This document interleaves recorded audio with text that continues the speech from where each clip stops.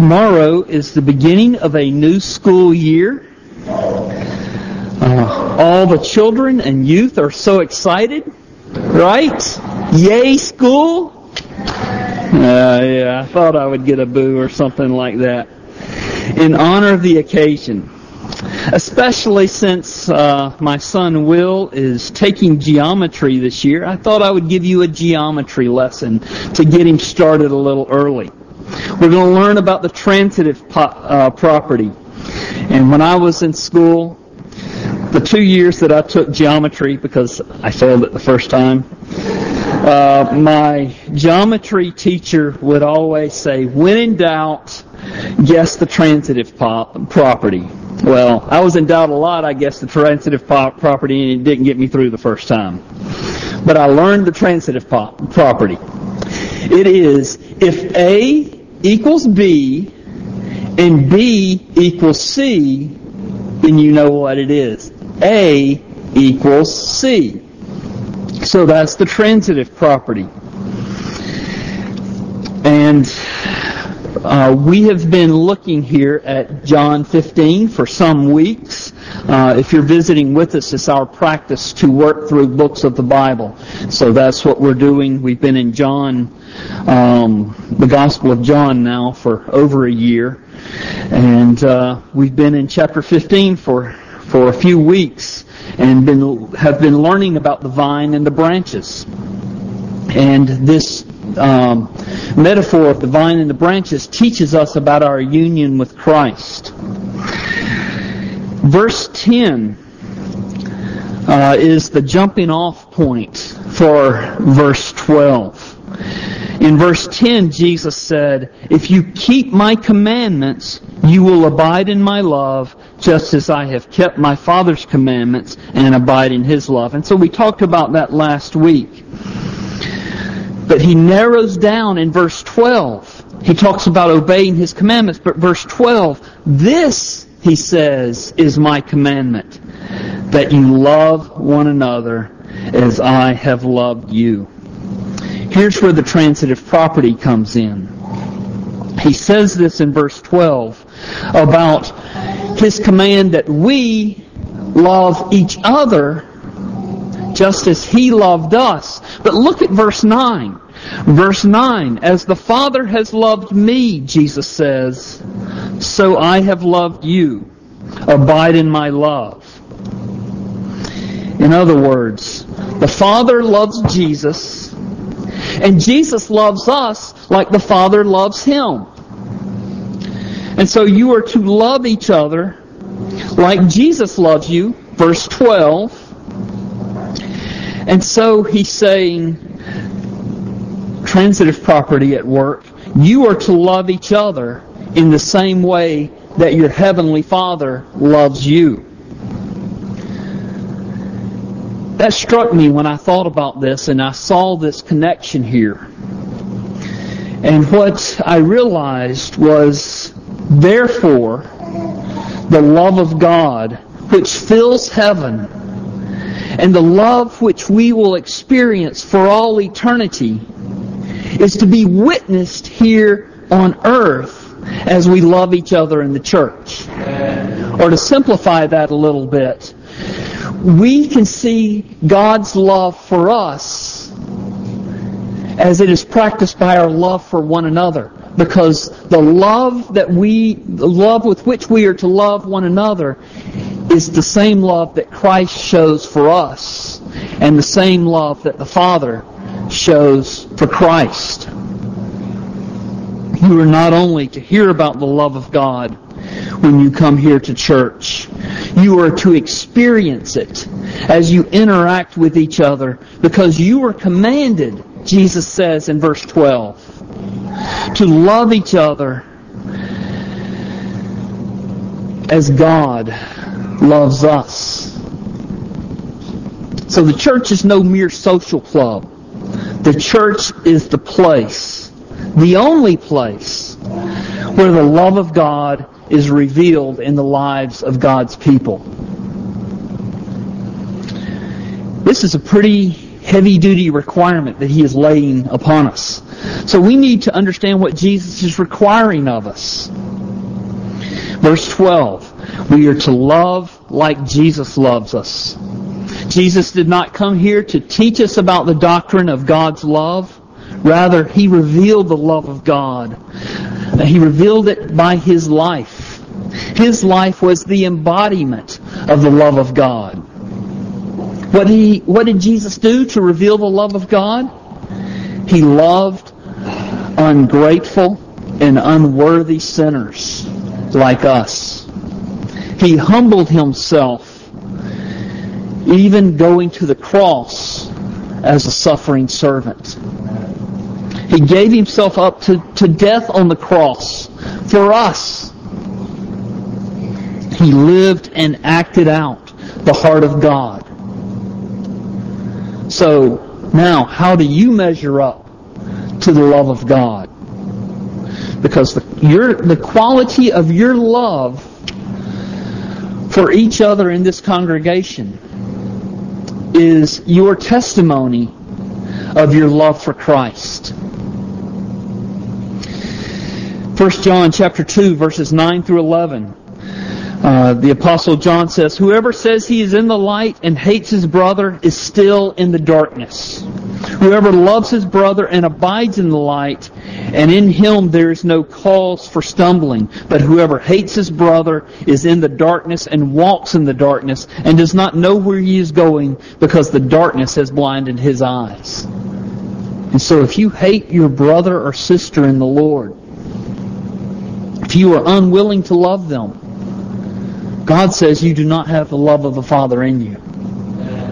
And so, what we are to do is not simply tolerate one another. We are to love each other as Christ loved us. We are to love each other as the Father loves us. Jesus is saying that you may not hoard your resentments and your animosities. You may not hang on to your bitterness. You must give it up in order that you might love your brothers and sisters in the Lord Jesus Christ. Truth be told, not everyone here is easy to love. We're sinners. It's easy to rationalize that so-and-so is a whiner. So-and-so is a gossip. So-and-so is arrogant. So-and-so is immature. And I don't want to spend time with them. I don't want to hang around them. But that is no excuse. Jesus loved His disciples.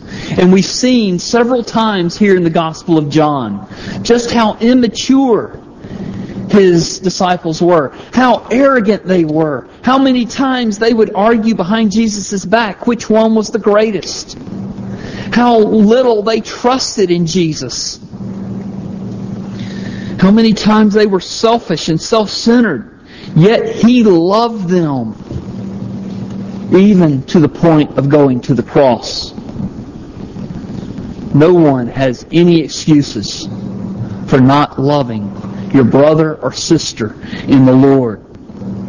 In fact, verse 13 says, essentially, to paraphrase, that you must love each other enough to die for each other here in this congregation. Look at verse 13. Greater love has no one than this, that someone lay down his life for his friends. And what He's doing is He's teaching them about His love for them that they are to have for each other. So it's not good enough simply to tolerate difficult people. It's not good enough to do something nice for a person every now and then. Verse 13 describes the quality of the love you are to show. Your love means your life will be a life of self-sacrifice for each other. Your love means that you will study how you can benefit each other in this congregation. Maybe even somebody that you don't know as well. God's calling you to see how you might be a blessing in that person's life. Your love means that your highest joy will be in serving God and serving others. and know you cannot rationalize and say, okay, that's for everybody else in the church. But my husband or my wife, my spouse, I don't know if I want to love them that much. I don't know if I want to serve them that much. No, this is for you as well, husbands and wives. In fact, let's consider it negatively. You must determine, or I guess we could say positively, you must determine not to let unkind words leave your lips regarding another if you are going to really love each other in this congregation. You must determine not to take offense easily, but always be ready to be long-suffering or to excuse someone who sins against you. One of my professors in seminary, Paul Tripp, used to talk about how in the church, because we're sinners, we're going to splash each other with mud. That's to be expected. We're a hospital for sinners. It means that we're going to have sinners here in our congregation. And so there has to be a leading edge of forgiveness, a leading edge of welcoming each other and blessing, seeking to bless each other. So you must determine not to take offense easily, because you will be offended since we are sinners.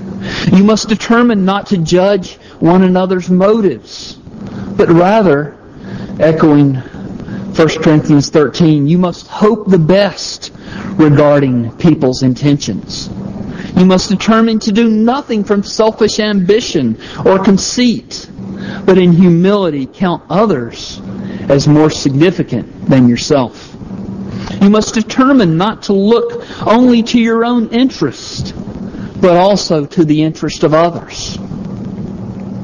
Jesus is very serious about this. This is not optional. He says, "This is my commandment," in verse 12. And then he bookends this passage in verse 17 by repeating it. Verse 17, "These things I command you so that you will love one another." This very week, you may be called on to love somebody that you don't particularly like. Or, even more difficult, you may be called on to love somebody who does not love you or like you. So this is difficult, but I want to remind you that Jesus loves you. He loves you so much that He died on the cross. Again, verse 13, "Greater love has no one than this, that someone lay down his life for his friends." So if you struggle to love someone, look to Jesus.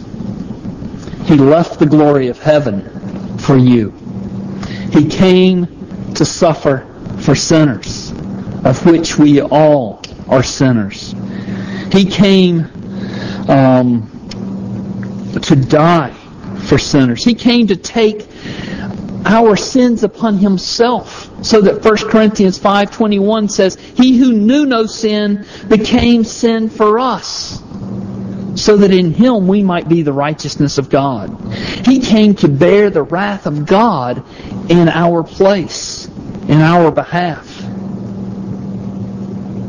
Charles Spurgeon said, "Climb the mountain of Christ's love, witness His self-denying life and death, and breathe in His selfless affection for the souls of men, and we will live nobler and better lives as we love as Christ loves us."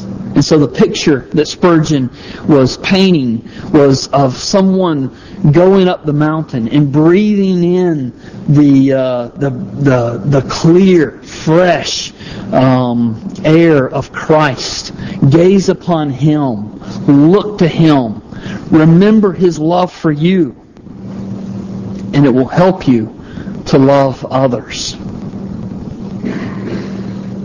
And then in verse 14 he says, "You are my friends if you do what I command you."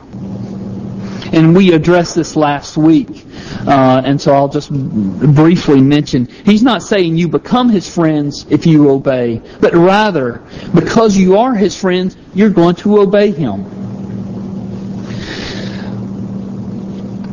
And I think part of what Jesus is telling his disciples here is, you're not simply a trophy of my grace. You know, you have your trophy, you put it on the mantle, and you see it maybe every now and then.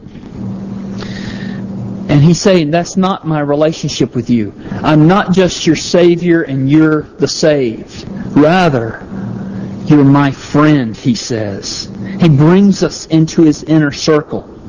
The servant, he says in verse 15, doesn't know why the master tells him to do something. But because we're his friends, because we're in his inner circle, he brings us close. He lets us know his will, because he cares about you. So verse 15, no longer do I call you servants, for the servant does not know what his master is doing, but I have called you friends. For all that I have heard from my Father I have made known to you. So what he's telling his disciples is, we are to love each other.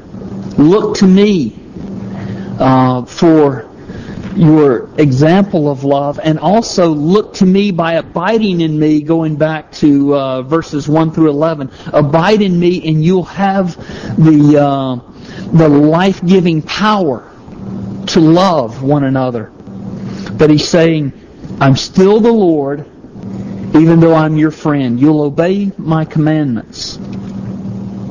And you'll also understand why you are to obey, because he's brought you so close as a friend. So I want to make a few applications.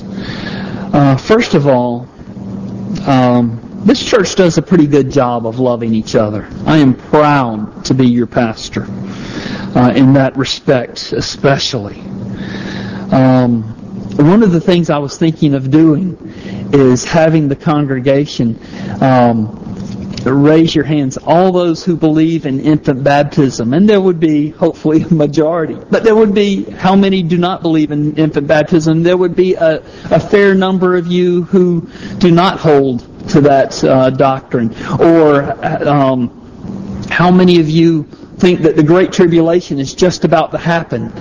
Or how many of you have believed that it has already happened a long time ago? And there would be a diversity of thought here. Or when Jesus is coming back. Is he coming back very soon? Or is it still in the future? And there would be diversity of opinion. But I'm not going to ask you to raise your hand because I don't want to embarrass anybody. But you would see the diversity within this congregation. And yet, we love each other. We're committed to one another. You see in our congregation diversity of backgrounds, diversity of race, diversity of economic situations. But yet we're a church family. And we love each other and we care for each other.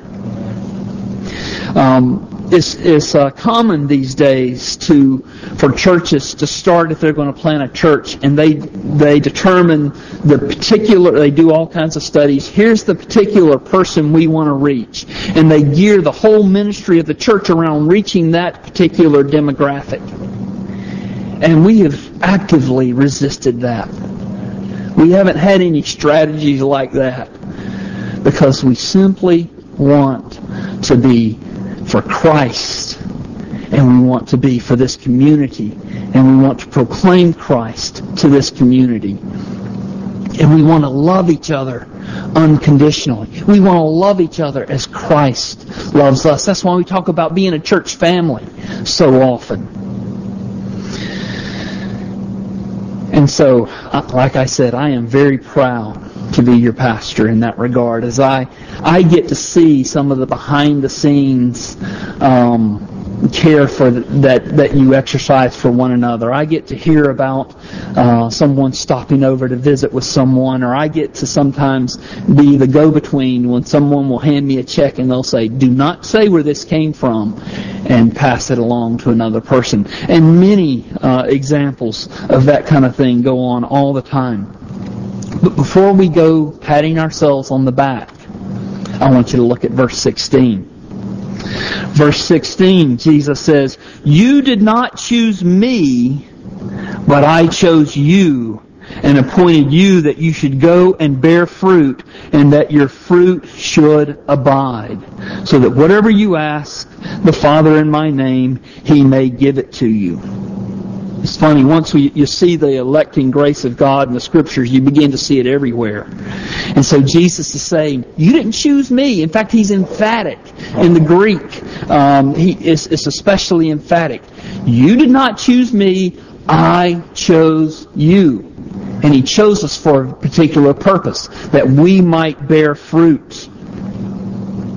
One of the implications here, which I've already been drawing out this entire sermon, is that He chose us not for our happiness and for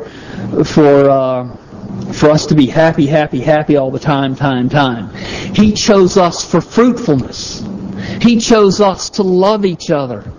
And we're going to see next week that He chose us so that as we love each other, as He has loved us, we embody the love of God, we become a witness to the watching world.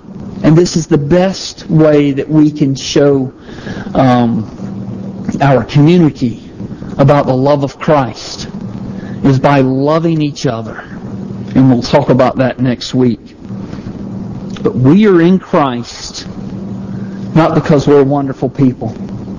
We are in Christ because He chose us for Himself.